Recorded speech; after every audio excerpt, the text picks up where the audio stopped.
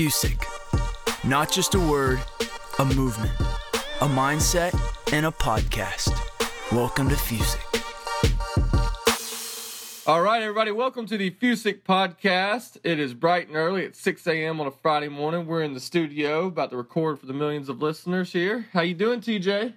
I'm doing great, Craig. I am doing great, man. It's a little deja vu. I'm sitting in, I'm in a studio and you're in a studio, right? But I'm in the same studio that I was in. I'm sitting in here in Atlanta when we did Katie Johnson. I'm almost certain I'm in the same hotel room. Oh, wow. It's a little deja vu going on here. That's weird. weird. Same time. Yes. Well, I'm in Highland Avenue studio right now in Lombard, Illinois. There you go. Suite 531. So it's pretty sweet in here. Yep. 5 years ago, would you ever think you're in Illinois? No, that's crazy, isn't it? No, definitely not. And I'm getting used to the cold, and it's scary. It's good. I'm not really liking the fact that I'm not minding the cold as much anymore. I need some 100-degree heat and water in my life. That'll come. You'll appreciate it so much when you get it. That's right. Well, who do we have on the podcast today? TJ? Yeah, buddy. We have Steven Stone, territory recruiter with Dave Adams and Company. And Steven, how you doing this morning, buddy? I'm doing great, man. It's a chilly morning up here in PA, but it's a great morning. So that's all we can ask for. Nice. Well, before we get into it, are you a Pittsburgh Steelers fan? Man, I am or not. Or Philly Eagles? You know, it's going to be crazy, but I'm actually a 49ers fan. Well, I respect that. I respect anybody who's not a Pittsburgh Steelers fan. I'm sorry out there, everybody, if you are that way. But if you are that way.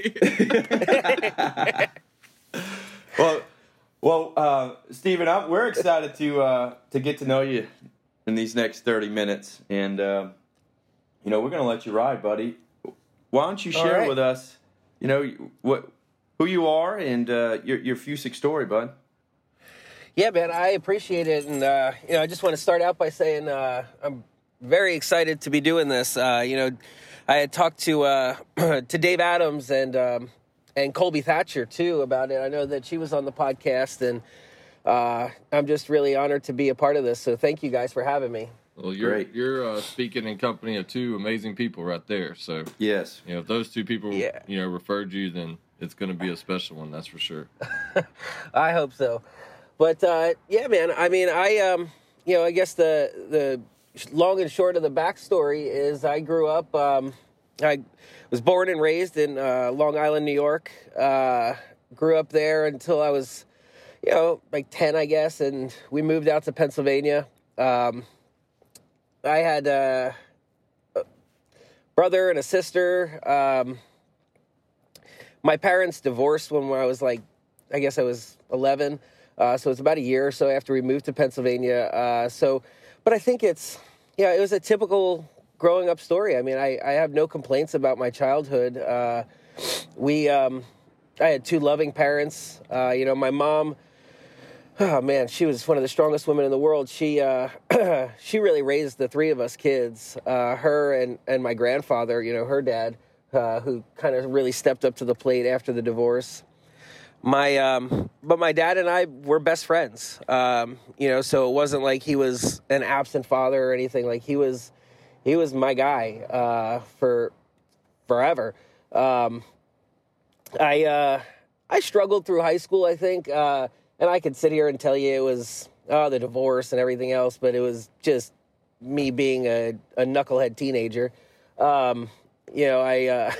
I didn't really know coming out of high school what I wanted to do, so I joined the Navy. I served in the Navy for a couple years. Got out. My contract expired really shortly before 9/11, and then just like I think almost every American, everybody wanted to do something after 9/11. Everybody needed to help out somehow, so I actually re-signed with the Navy Reserve.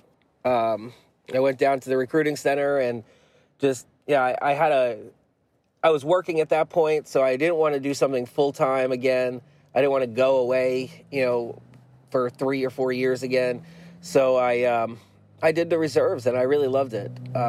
It was awesome just to be a part of something that was helping, move the country back in the right way, in the right direction again.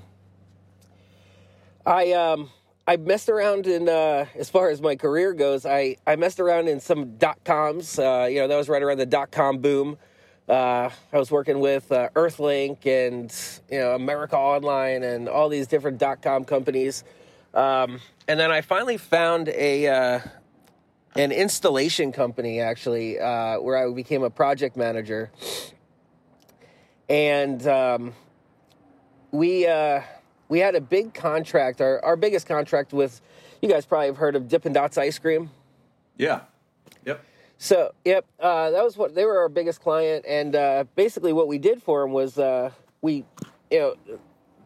you go to an amusement park and you see the kiosk. You go to the mall and you see the kiosk. We built those kiosks for them. Oh, cool. So we built them and then installed them, put them together. So the company that we were working for, or that I was working for, ended up going out of business. It's just some financial things came up with the owners. And so my friend at the time, Jason, and I picked up the pieces and restarted the business ourselves. And it was going really, really great. It really was. It was awesome. We were traveling. Man, I was all over the United States. Legoland. I remember doing Legoland out in California. We were in a mall in Dallas, Texas.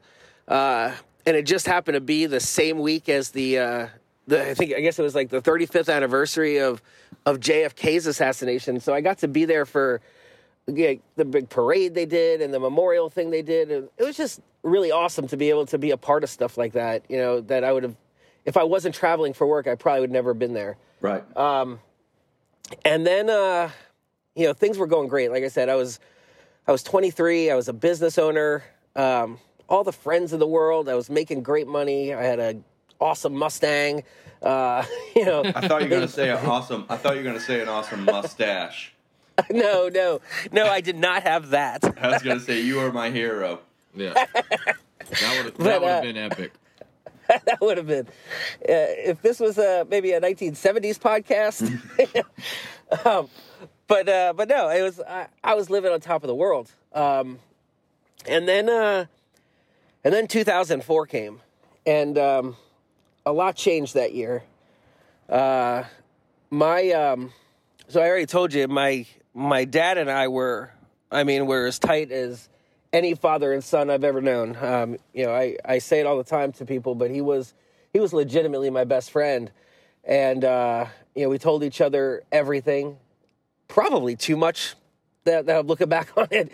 But we were just that tight, and March 28th, I was away on a business trip, doing a Dippin' Dots stand in Roanoke, Virginia. And, I was supposed to go golfing with him that Sunday. And like I said, the business trip came up kind of last minute on Friday, so I had to bail on it. But, we were driving to Roanoke and we lost reception, and, this was 2004. So not that cell phone reception is great now, but it was really bad back then. And I had no reception for a while we were going through, West Virginia and into, that area. When I finally got reception back on my phone, I had 3 voicemails. And so I checked them quick, and one was from this guy, Buddy, who had taken my place in the golf outing that Sunday. And the message was, Stephen, your dad's had a heart attack.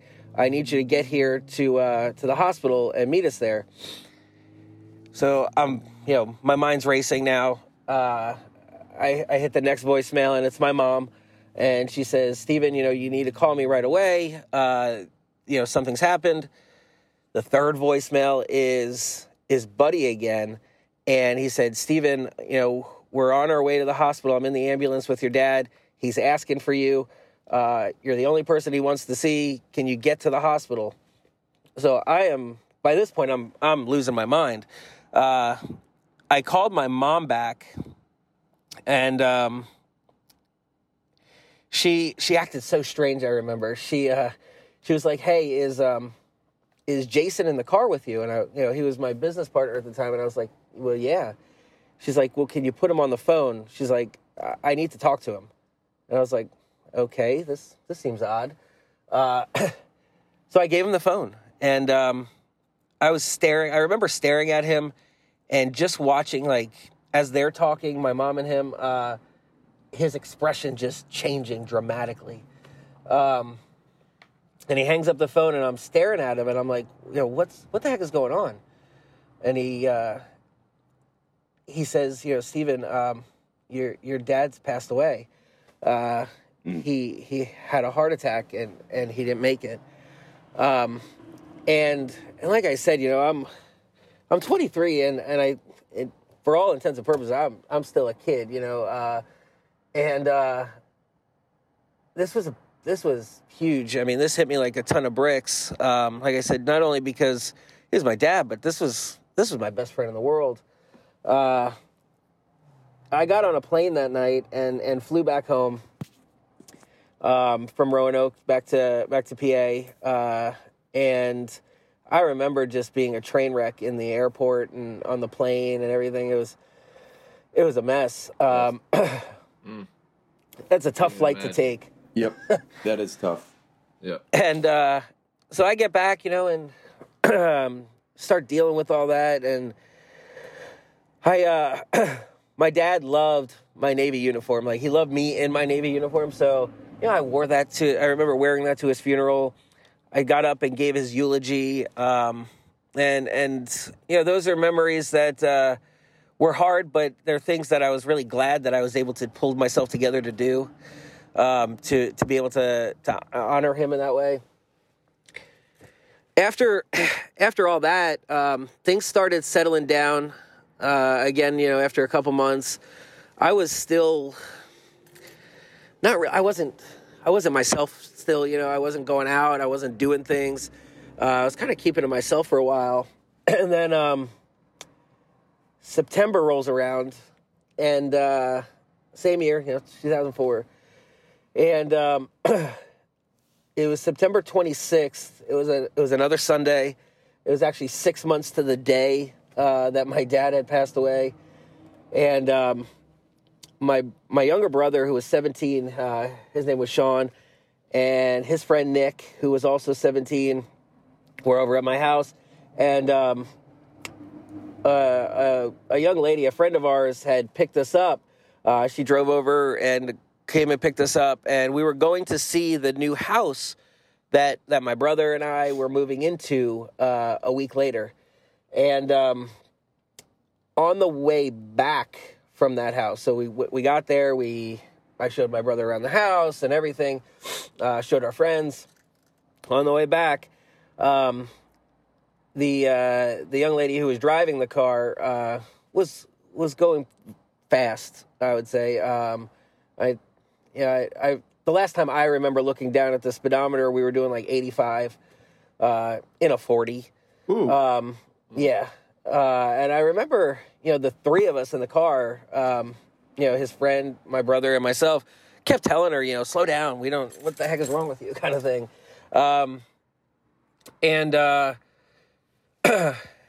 We came around this bend on this road, and she crossed the center line, and we almost hit I remember distinctly, a big black van, almost crashed into it head on.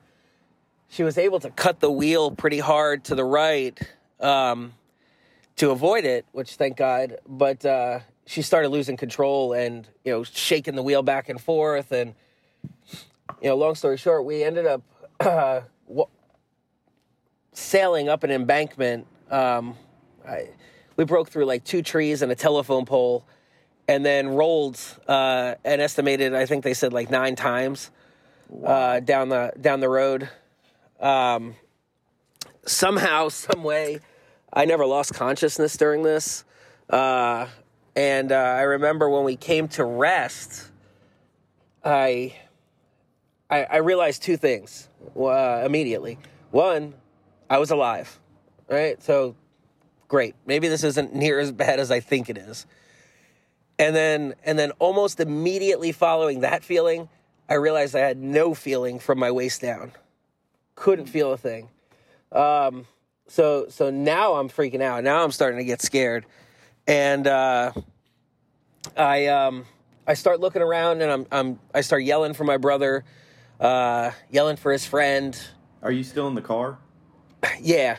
I was still trapped in the front passenger seat. And we're upside down. I mean, we landed on the roof. Wow. And so I'm screaming. Nobody's answering me. So now I'm smelling gas. I'm feeling gas pour out on top of me. I was like, I got to get out of here. So I'm looking around to see how I can get out of this car. And I noticed that the driver's side door, was wedged open.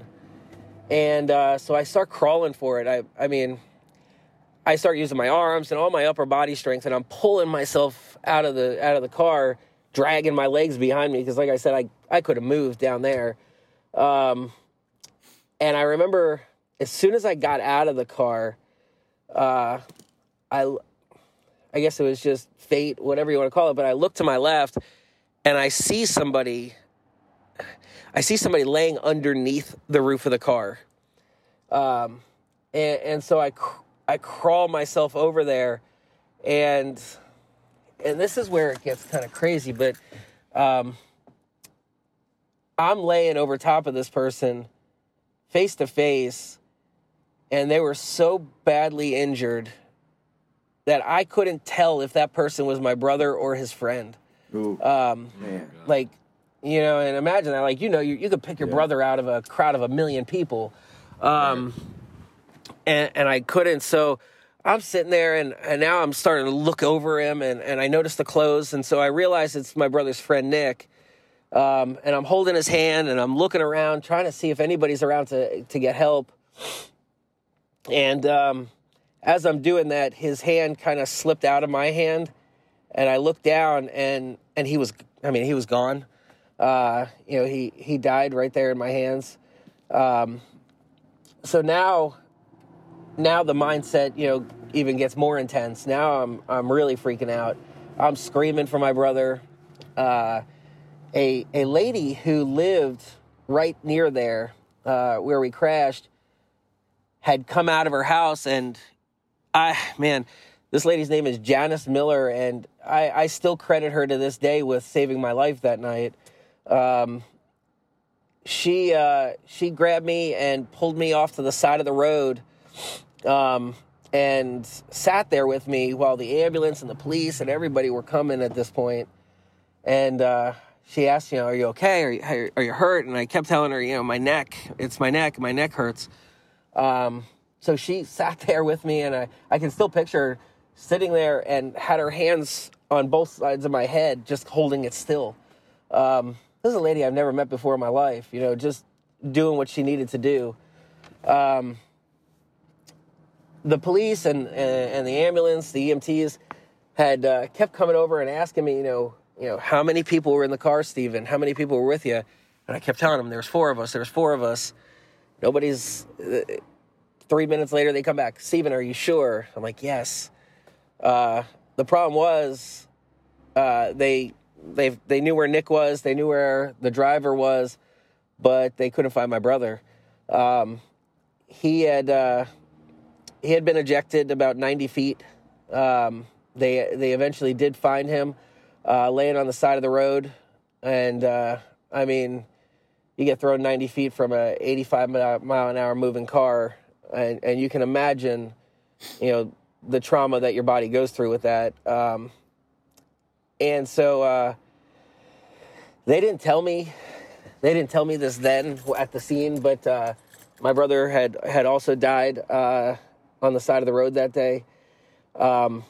They had loaded me up into the ambulance and gotten me up to the hospital.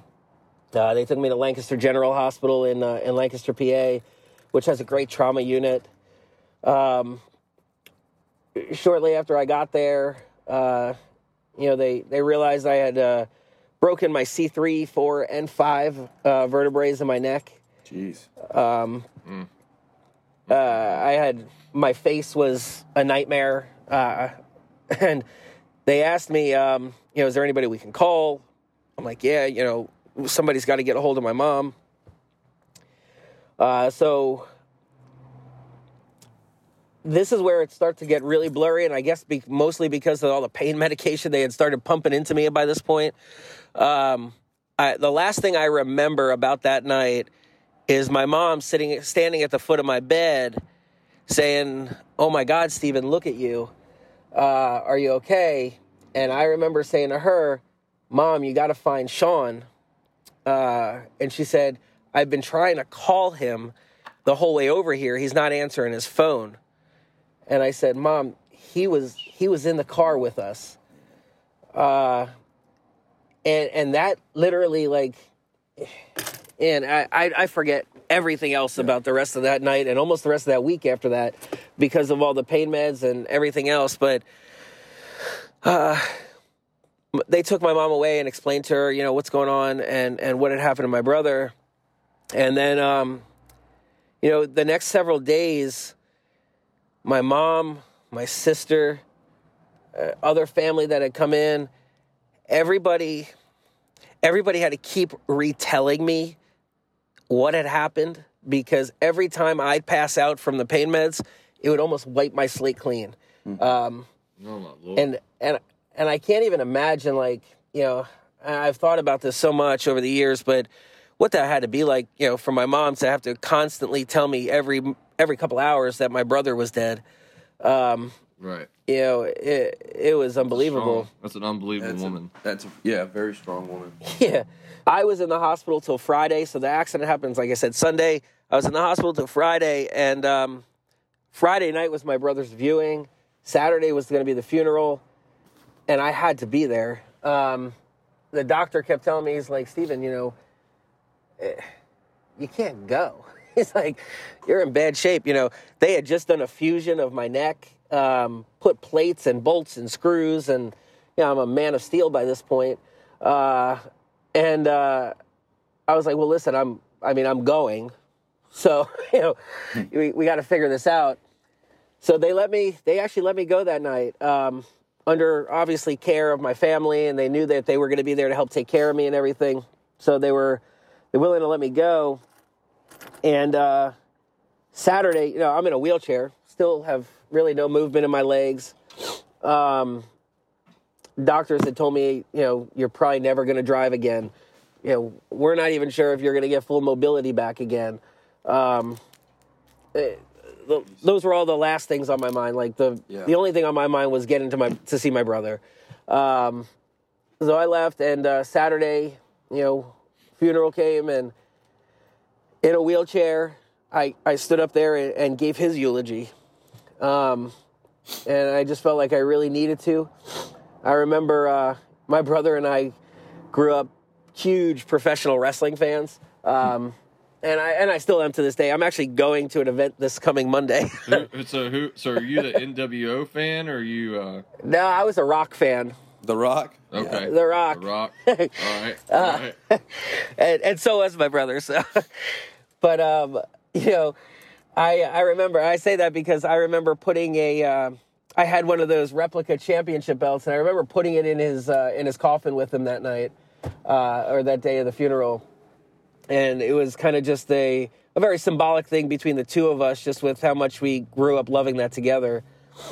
But kind of fast forwarding a little bit, the next year I spent in physical therapy, in counseling, and I say that because I know there's a stigma out there about going to therapy and getting help and talking to people, and I say this because, man, I don't know how I would have been able to survive all that without it. And if you need that in your life, don't listen to all the stigmas out there. Just go get it. Talk to somebody, especially if it's going to help you. At the end of the day, that's what's important.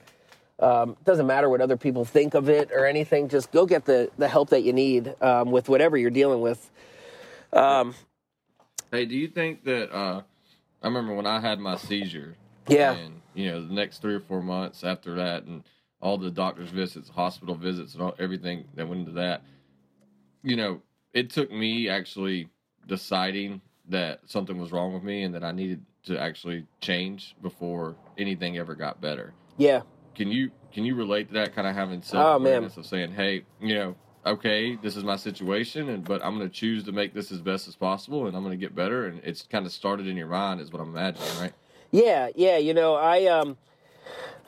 I had all my doctors, the surgeons, every time I went to a doctor, they were giving me business cards for counseling centers in the area.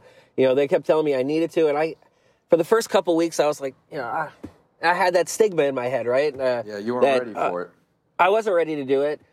So finally, my mom said, well, if I go with you, at least the first couple times, will you go? And I said, yeah, let's go talk to somebody. Because, man, every day, it was just, all I did was lay on a hospital bed in my mom's living room, watching movies and crying for, for months,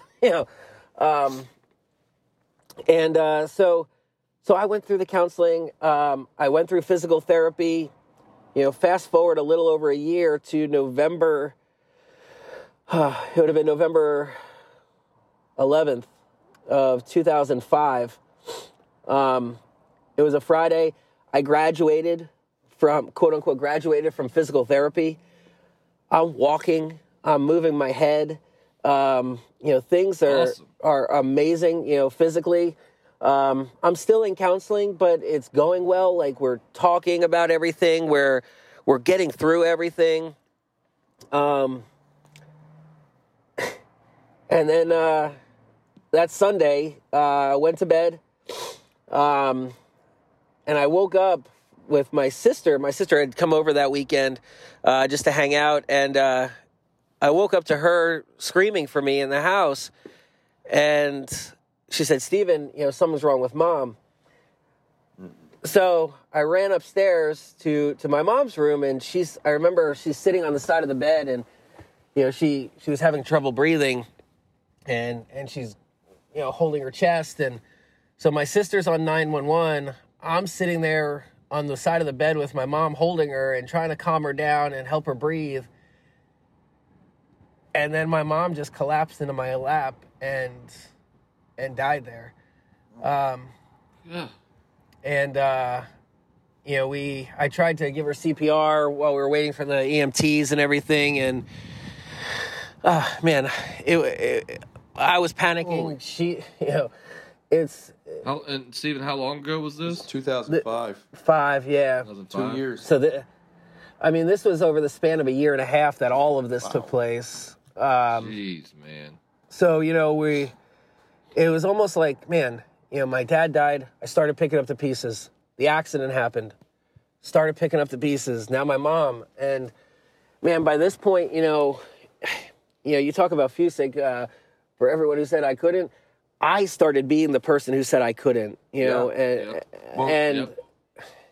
Which is understandable. Yes, Steven. most people have that same feeling, and nothing tragic's happened in their lives. Right, You know what I exactly. mean? My wimpy ass feels that way sometimes because I didn't get enough sleep, Yeah. And you're sitting here with this and makes you kind of put things in Holy perspective. cow, man. Yeah, and,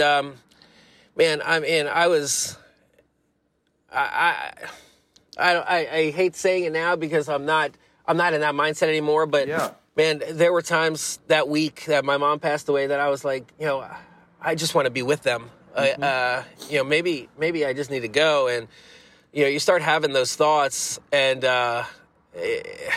man, I was a zombie for the next couple weeks, I remember. And, it was funny because this is November of 2005, 2 weeks before Thanksgiving. And it was right around that time, actually, that I met my wife.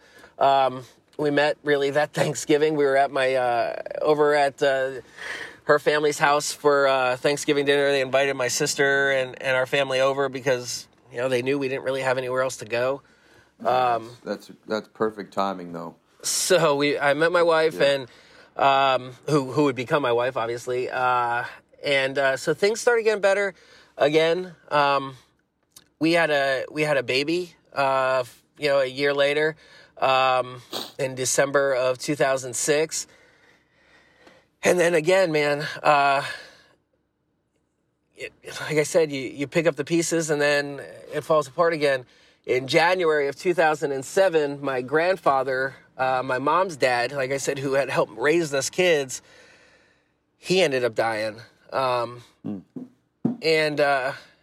man, you look back on it, it is just the worst horror movie you can imagine. I mean, at this point, and it's crazy, I've done the math on this, but out of our immediate family, really, at this point, we've now buried 90% of our family. I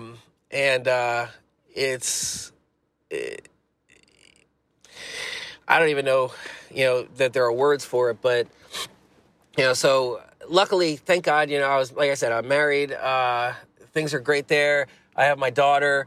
And so I used those things to decide that I needed to pick up the pieces for real this time and get on. And I had, by this point, so this is 2 years after the accident, or 2.5 years, I was pretty well addicted to the pain medication by this point.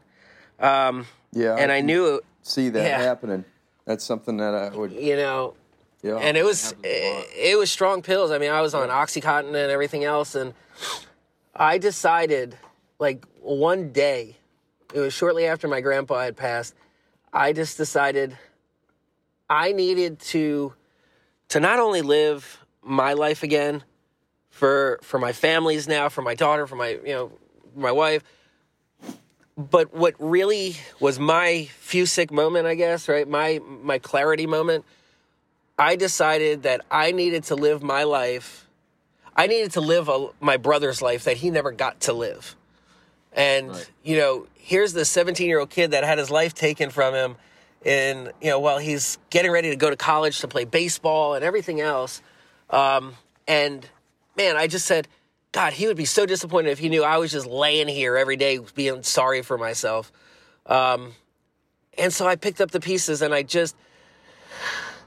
had sold my business by this point because like I said, I was so far out of it physically, I just couldn't do it anymore. But I answered a job ad at AIG American General, and I went in for my job interview that day, and I met Dave Adams. This is 06? Yeah. Oh. And that is where our friendship, our career bond started. He got me into this business and trained me and mentored me, and man, I credit him with everything I know about our business. And we worked together for a number of years over there. And then the market dropped out, obviously, in 2008. AIG was all over the news, so we kind of scattered. Dave went. It was shortly after that. A couple years later, Dave ended up at American General, at Colonial, and I had been recruiting at a college by this point. In my time in the Navy, I didn't really mention this, but I was a Navy recruiter, so it was a kind of a natural transition for me. Became the number one college recruiter there, and things were going great. And then, last year, 2016, I lost my position there at the school, and I picked up the phone and I called Dave, and I said, "Hey, man, let's get together and talk," because he had been wanting me to come work with him again for years. So the timing was right. I picked up the pieces and from losing my job at the school and went there and became a DGA. Had a great, successful run at it. Loved what I was doing. And And then, as you know, if you've listened to the podcast, guy, and I know you guys, but anybody that's listened to the podcast, knows what happened to Dave in about a year ago now. Yeah. He had come to me, and once we found out his condition, we had talked, and obviously he needed help at the territory level with the territory team, and he asked me if I would step back from being a DGA, and come in and help. And, man, Dave's been one of my best friends forever, and not only has he done a lot for me personally, he's done a lot for me professionally, and I didn't even really think a lot about it, and I did it. I took the step and became his recruiter, and it's been great. We've been killing it on the recruiting side in the territory and everything, and Dave's back now, and things are really good as far as work goes. I just yesterday got promoted to senior recruiter up here. Nice, man. Congrats, man. Yeah. That's awesome. So thank you for that. Absolutely. I appreciate it. So things are going well. But I would say, kind of tying all this back, man, you look at that few years that I went through, and a lot of people, and I do speeches for Mothers Against Drunk Driving now. I've been a victim advocate with them since 05. Every time I go to do one of those speeches, somebody comes up to me and they're like, Stephen, how are you not laying in an alley drinking out of a brown paper bag? It's a fair question, Steve. Yeah. If anybody had an excuse, that's one right there Yeah. to do that. And, like I said, I just found it in myself and my thing was living for my brother. I had to live a life for him. And so my message to everybody else is, whatever you're going through, first of all, get help if you need it, right? Don't be afraid of asking for help and talking to somebody, because that changed my whole life, being able to do that. But find that one thing that means something to you. Find something to hold on to. And like I said, for me, it was my brother. But whatever it is for you out there that is that special to you, that you want to live for, find that and grab hold of it and don't let go of it. Because, man, if I can pick up the pieces from all of that, I'm not, I love Superman. I'm a huge Superman fan, but I'm not Superman. I'm just an average guy who decided I wanted to live and not crawl up in a ball and die in a corner. Yeah. And so anybody can do it if they really set their mind to it and want to do it. That's right.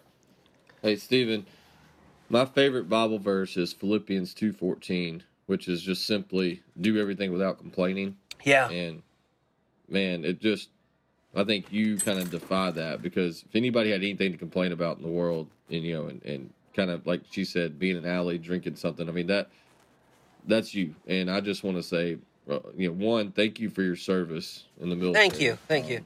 And two, unbelievable story, man. Unbelievable courage, unbelievable mindset, just how you can show that the mind is more powerful than anything else in the world.